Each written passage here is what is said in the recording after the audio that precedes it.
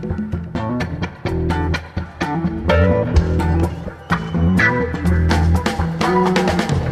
The Nation magazine, this is Start Making Sense. I'm John Wiener. Today we're featuring a couple of my favorite segments from past years.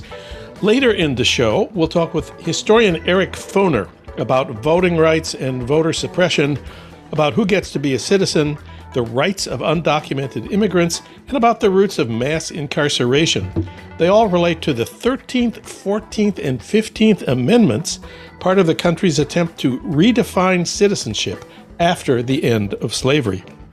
But first, Pramila Jayapal is head of the Congressional Progressive Caucus. She'll explain how she went from being an investment banker as a young immigrant to a lifelong organizer. That's coming up in a minute.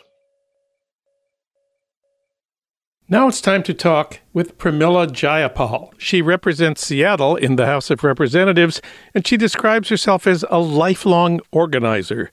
She's co-chair of the Congressional Progressive Caucus, and she's written a wonderful book, Use the Power You Have, A Brown Woman's Guide to Politics and Political Change. Pramila Jayapal, welcome to the program. John, thank you so much for having me. Well, your new book tells the story of how you got into political work. You are an immigrant from India who came to the United States in 1982 to go to college. You were not yet 17 years old. You know, my dad had very little money in his bank account. I talk about this. He had $5,000 left in his bank account. He used all of it to send me here. And when your parent makes a sacrifice like that and sends their kid across the ocean, not knowing if they're going to come back, as it turns out, we've never lived on the same continent since I was 16. They're still in India. You know, he had a very special idea of what success meant. To him, success meant you're going to be a doctor, a lawyer, or an engineer, because that was what would guarantee your future financial stability. Well, you started out by doing what your father wanted when you graduated. You applied for jobs in investment banking. I'd love the story you tell about how in one of your job interviews, you were asked what you would do in a meeting if a male colleague said, "Honey, go get me some coffee." What was your answer? I said I would do just what I'm going to do now, and I got up and left. and what happened then? Well, they called me back and they said, "Oh, you're exactly the kind of woman we want. You know, come back and we'll give you a job offer." And I said, "Thank you very much, but no, thank you." And I did not end up working for that firm. I worked for another investment banking firm in leverage buyouts in the mid-1980s when Mike Milken was king and leverage buyouts were really big. And I will tell you that it taught me a couple of things. First of all, it taught me what I didn't want to do for the rest of my life, and that was investment banking. So I left, and I tell people that's very important to find out what you don't want to do as much as it is to find out what you do want to do. But the other thing it taught me was very strong skills in financial analysis, financial management. I'm very comfortable with numbers. I'm very comfortable with, all of that. And so that has really served me well, both as when I was starting a nonprofit organization that became the largest immigrant advocacy organization in Washington State, but also now serving on the budget committee, coming up, talking to some of the world's best economists, Nobel Prize winning economist Joseph Stiglitz, as I'm creating the Paycheck Recovery Act. I think that experience actually really helped to build my confidence in those areas that have been quite important. And certainly as I'm calling out Wall Street now, I understand what that means. And even questioning Sundar Pichai from Google the other day, I talked about how the ad exchange that Google has is sort of like an unregulated stock market where people can engage in insider trading. So I draw on these experiences all the time and what I'm doing now, even though it's not what I ended up doing with my life. So when you left investment banking, you went to the other end of society, Cabrini Green in Chicago, in what is often called a bad neighborhood. But you said you liked working in what's called a bad neighborhood. How come? Well, I was tutoring. Cabrini Green no longer exists, but was one of the largest projects in South Chicago. And I was in graduate business school, but I really wanted to do things that mattered. And tutoring kids was something that appealed to me. And so I would make my trek down to South Chicago and And being in the midst of that project, that housing project, was formative because I saw how people lived and I saw the things that we needed to do as government to really provide safer environments, better housing for people. And then, of course, I got very deeply into Saul Alinsky and community organizing in the South End of Chicago, working with Mary Houghton and the South Shore Bank. And I want to ask you about South Shore Bank because you say one meeting there changed your life. That's pretty dramatic. What kind of single meeting could change a person's life? Well, I met Mary Houghton, who is the executive director of South Shore Bank, one of the founders, and she introduced me to the idea that I could use my business skills for good, that I could focus on economic development as a way to make vocation and avocation the same thing. And so that was the beginning of really opening my eyes to this whole other world. I could use my business skills, but do economic development. I ended up going to Thailand and working in refugee camps and doing rural economic development.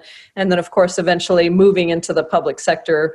You have one great sentence when you describe your decision to leave the private sector. You say, let's be real. It takes a lot to get rid of the pressure and expectations of your family. I think every immigrant kid in college right now knows exactly what you're talking about. How did you do it? Well, I had to trust myself. And then I had to say to my parents, look, you've given me all of the foundations. And now you have to trust me. You have to allow me to trust myself, and you have to trust me. And it was not an easy thing. And my dad, for years, even when I had started the most successful immigrant rights organization in the state, he's there, he's meeting the governor, who's our keynote speaker, and he says, oh, yes, she likes to do this volunteer work. So it just takes a lot, to kind of change how your parents see things. But I will say that I think that they're proud of me. They scratch their heads many times during my career. But I just kept saying, look, this is what I want to do. This is what makes my heart happy. This is what I believe I can do to make a difference. And in the end, I had to just follow my path. So you went to Thailand and worked in a refugee camp. Then you decided to go back to India. You came back to the United States. You got married. You had a baby. You got divorced. You moved into your own place as a divorced mother. Your baby had health problems. And what was the date you moved? September 10th. 2001, day before September 11th. And you say that 9/11 was the first time in America that you felt scared, and it wasn't another terrorist attack that frightened you. That's right. It was the hatred that I saw, the xenophobia that I saw, and the incursions of civil liberties ultimately by the government in the wake of the passage of the Patriot Act and so many other things. The original Muslim ban was passed right after 9/11. And I saw that, and I saw the sort of the way in which patriotism, combines with fear to suppress dissent. So all of a sudden, all these people with all these hate crimes and the Bush administration actually themselves moving forward policies that curtailed civil liberties for people just because of where you were born or what religion you practiced. And yet, if you tried to speak up against that, somehow you were on the side of terrorists. It was us versus them, and you were with them. And it reminded me of the Japanese internment and other times in our country where patriotism and fear together have been used, as I said, to suppress dissent. And I felt like I needed to speak out against that. And so I did. What I thought originally was going to be just fighting individual hate crimes by some individuals against another very quickly turned into fighting the U.S. government, taking on the Bush administration, successfully winning a lawsuit around the deportation of thousands of Somalis, and then going on to constantly challenge the deportations, secret detentions, and all of the things that happened in the wake of 9/11. You have a great story about meeting your Seattle congressman who was the predecessor in the seat you now hold, Jim McDermott. Your idea was to declare the entire state of Washington a hate-free zone. He liked the idea and said, where do we start? And you said, how about tomorrow? And what was his response? He leaned back in his chair and he looked at me and he said, "Who are you again?" Because this was just 6 days after 9/11, and I was saying we needed to get the governor and the mayor and everybody to come out, declare the state a hate-free zone. You end your book with the lessons you've learned, and the first one is own yourself and stay open. You say, don't try to be someone, try to do something. Explain what you mean. Well, I think that there are a lot of people, particularly in politics, who think about who they want to be, not what they want to do. And the only reason I like being a member of Congress is because it gives me a platform to do things that I think are going to make a difference for the world. And so I just want people to be authentic to themselves, to not change themselves because they think that that's going to bring them more power and prestige, but also to think about your legacy of action, not just having a title before your name. That's great. But the only reason I like the title is because it allows me to go to the airport in the wake of the Muslim ban and threaten to storm the airport if I don't get to talk to the head of Customs and Border Protection and get the people off the plane that are about to be deported on the tarmac, or because I can use my position to get into a federal prison and talk to hundreds of moms and dads who have been separated from their children. So that's the action, and it has to be about the action. And you've got to be real for who you are and what you believe in. And the last lesson in your book is leave space for new leadership to emerge. Don't hang on to power. But we want you to stay in power. We need you to stay in power. Well, I will stay in power for as long as I feel like there's something that I can achieve. And, when I stepped down from One America, people thought I was crazy. It was 12 years I was there as the executive director. I built it from nothing to this incredible organization that had done so much. And they said, "Why are you leaving? It's the height of your success." And I said, well, first of all, I'd rather leave when I'm at the height of success than when I'm on the downturn of it. Okay. And secondly, change is good. So it doesn't mean we're going to leave immediately, but we do have to continue to be aware that there's time for other people to come forward, and there's lots of people to come forward and do that work. Pramila Jayapal, her new book is Use the Power You Have, A Brown Woman's Guide to Politics and Political Change. Pramila, thanks for everything you do, and thanks for talking with us today. Thank you so much, John. I love the nation, so thank you so much for what you do. We spoke with Pramila Jayapal in October 2020.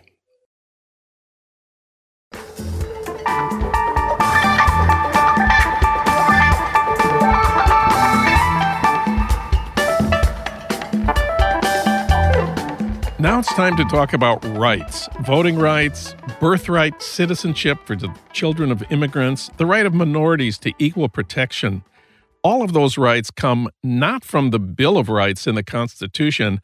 Instead, they resulted from the Civil War and Reconstruction, which expanded our rights dramatically. For that history, we turn to Eric Foner. He's a Pulitzer Prize-winning historian who teaches at Columbia.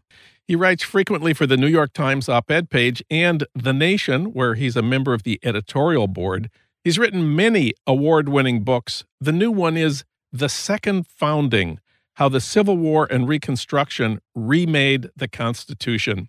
Eric Foner, welcome back. Good to talk to you, John.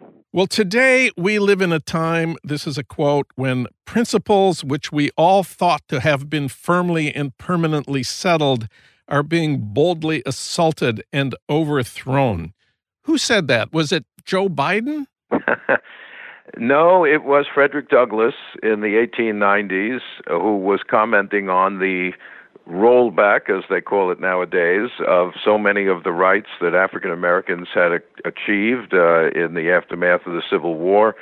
This was when the right to vote was being taken away from black men, when black education in the South was being starved of money.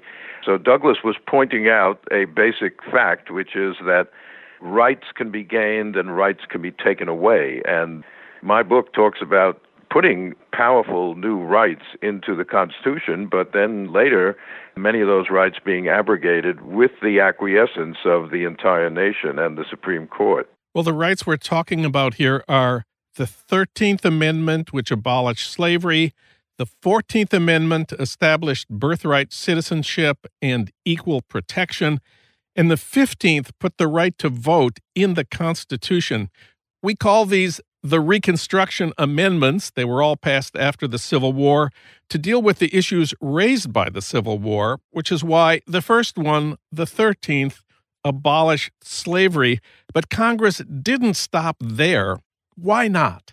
Well, first of all, abolishing slavery, of course, is a great achievement for humanity and the American Republic, but it doesn't tell you what is going to come after slavery. What are the rights that these 4 million emancipated slaves are going to enjoy? What role will they play in American society? Will they be citizens? Will they be equal citizens? Will they have a political voice? So, in a sense, what follows the 13th Amendment is trying to work out the consequences of the 13th Amendment, the consequences of the abolition of slavery in this country. The 14th Amendment and the 15th Amendment, as you said, establish the citizenship of black people, establish the equality before the law of all people in the United States, and gave black men the right to vote, which very, very few had enjoyed in the period before the Civil War. All three Reconstruction Amendments empowered Congress to enforce their provisions. But didn't all amendments to the Constitution do that? No, they didn't. In fact, in many parts of the Constitution, the enforcement mechanism is very unclear. The Bill of Rights, which establishes, most of our basic civil liberties, does not have an enforcement clause. It's not clear who's supposed to guarantee our freedom of speech or trial by jury, etc. So these three enforcement clauses, as you say, at the end of each of the three amendments, were actually a major departure. Congress wanted to make sure that they retained the power to to be certain that these rights were being guaranteed, and if they were being violated, Congress wanted the power to step in and remedy the situation, as they tried to do a good number of times during Reconstruction. And the big change here with previous amendments, especially the Bill of Rights, is the Bill of Rights restrains the power of the federal government. The 13th and 14th and 15th expand the power of government. The original Bill of Rights sort of sees government as the problem, to use a recent formulation. The Reconstruction Amendments take the opposite view, that government exists to advance and defend our rights. Yes, as Charles Sumner said, these amendments made the federal government the custodian of freedom. It's not just government, it's which government. The Bill of Rights restrains the national government. It begins with the words, Congress shall make no law. It restrains Congress from interfering with your freedom of speech, let us say.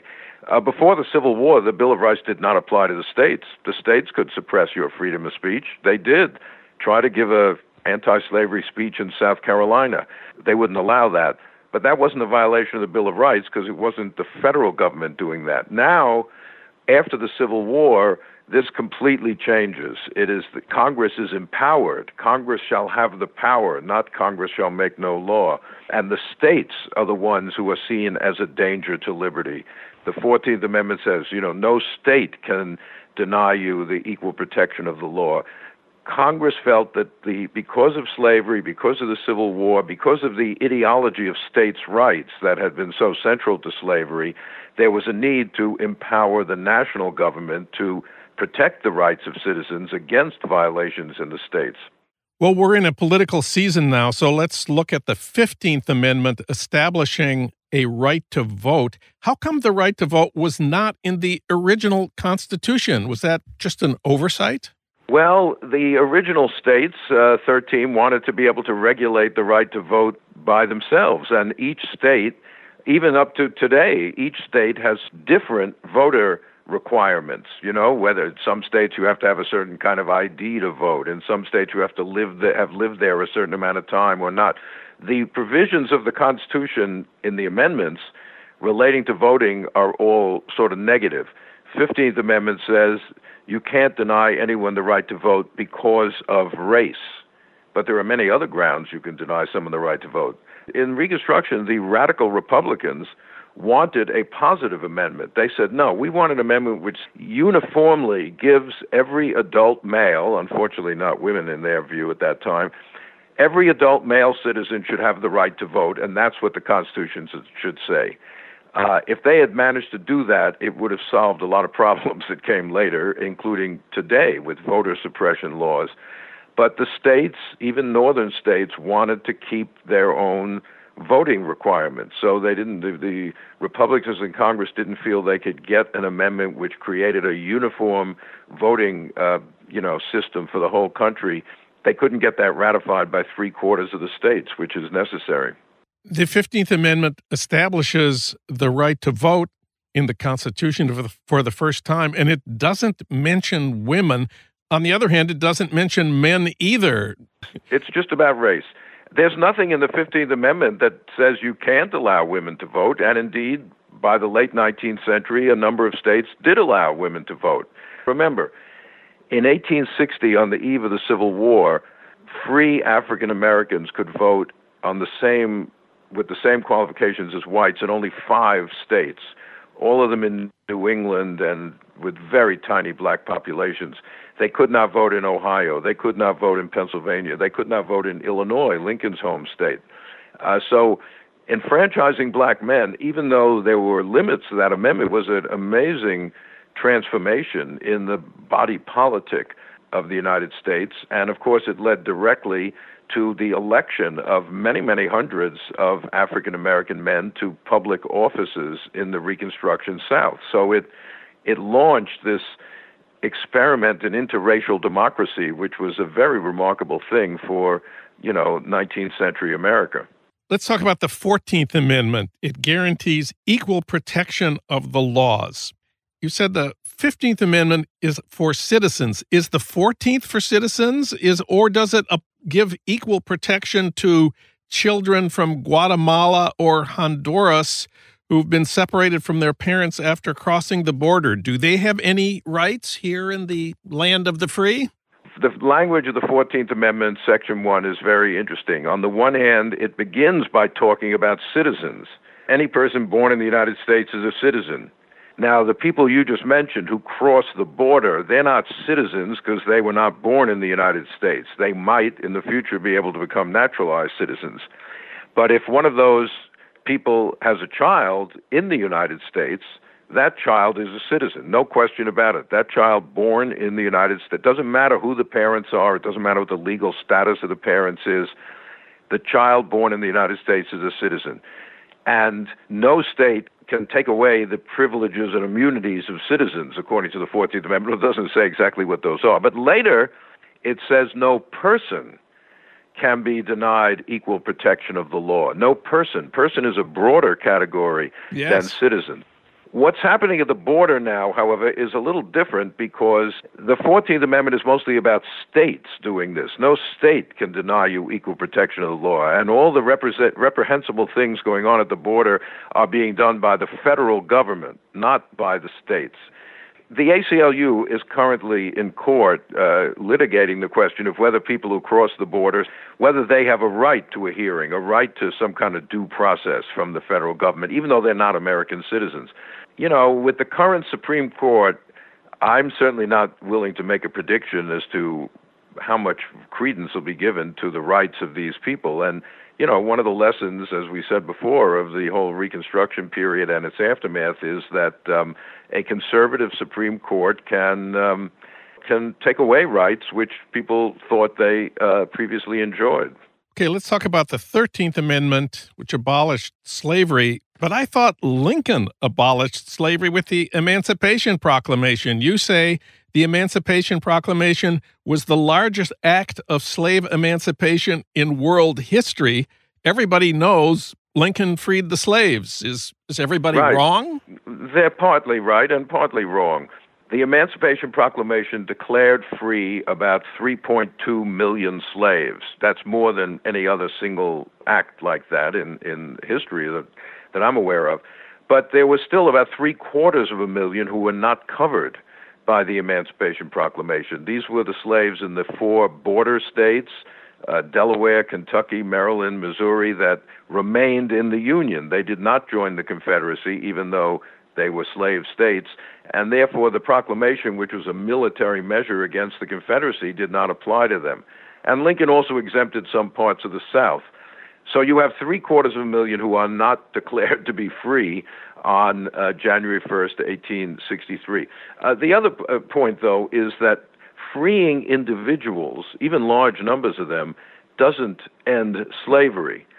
Slavery is created by state law, and those laws have to be repealed to really abolish the institution of slavery, or superseded by a constitutional amendment, which is what eventually happens.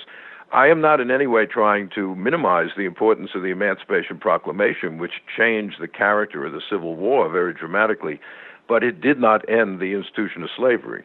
There's some fine print in the amendment abolishing slavery that most of us hadn't noticed until the last few years. Where is slavery permitted in the United States? Right. Well, it says neither slavery nor involuntary servitude except as a punishment for crime. Prisoners can be subject to involuntary labor. Now, at the time the 13th Amendment was passed, very few people noticed it at all. It was almost like boilerplate language. That language was in the constitutions of most states at that time, North and South, the idea of prisoners working. You have to remember that there were very few prisoners at that time. This was not mass incarceration or anything like that. There were tiny numbers of prisoners and prisons. And, some states thought, well, they should work to help pay the cost of the prison. But what happens, of course, tragically, is that after the end of Reconstruction, the southern states used this to create a giant system of convict labor. They lease out convicts, almost all of them black, not all, but the vast majority black. They lease them out to work on plantations or mines under terrible conditions. Many of them die. And, of course, it's on involuntary labor. They're not paid or anything like that. They have no right to complain about their working conditions. That's all allowed by the courts because of this prisoner exemption in the 13th Amendment. At the time, nobody virtually even noticed it. You read all the debates in Congress, it's barely mentioned. You read the press debates about the 13th Amendment. Very, very few newspapers even noticed it. And most historians have pretty much ignored, including me, I have to admit. Me too. Have ignored it until very recently, when mass incarceration, of course, is a major public issue. And then a few years ago, there was that documentary 13th, which exposed the extent of prison labor at the moment. You've described how the ambiguity that was written into many of the Reconstruction amendments opened the door to decades and centuries, and more than a century, of conflict over the meaning of terms like equal protection and the right to vote. Don't you wish the people who wrote the Reconstruction amendments had done a better job? No, I don't, actually. I think it's good that they wrote in terms of general principle, not specific rights. Because if you start listing specific rights, you may miss some that are not important when you are writing, but become For example, the most famous 14th Amendment decision of the Supreme Court recently was the gay marriage decision. Denying people the right to marry, states denying people the right to marry because of sexual orientation is a violation of equal protection of the law. Well, the people who were writing the 14th Amendment in 1866 were not thinking about gay marriage, right? That was not on the political agenda at that time. So if they had begun just listing all sorts of rights, they would have certainly left that out. But what they did was put these general principles into the Constitution, which have expanded enormously in the 20th and into the 21st century. They weren't really thinking about equal rights for women, but the language of equal protection allowed people like Pauli Murray and Ruth Bader Ginsburg to use the 14th Amendment to attack laws that discriminated on the basis of gender. And that was totally plausible given the general language of the 14th Amendment. Also, people like John Bingham, who wrote the first section pretty much, they wanted to leave the door open to future expansions. They understood you can't predict what 50 years from now, 100 years from now are going to be, is going to be on people's minds. but we can at least create a situation where the principle of equality can be applied. That's why they said Congress will have the power to enforce this. 50 years later, Congress may think, well, there's a different, issue here, but the principle of equality can be enforced with regard to it. So actually, I think the ambiguity is a good thing, and it's a source of power. If we ever get a better Supreme Court, which maybe we will one of these days, there's a lot of latent power in those three amendments that have never been used really by the courts, which could allow a more vigorous protection, particularly of racial justice in this country, than the courts have allowed in the last 30 or 40 years. Eric Foner, his terrific new book is The Second Founding, How the Civil War and Reconstruction Remade the Constitution. Eric, thanks so much for talking with us today. Thanks for having me on, John. We spoke with Eric Foner in July 2019.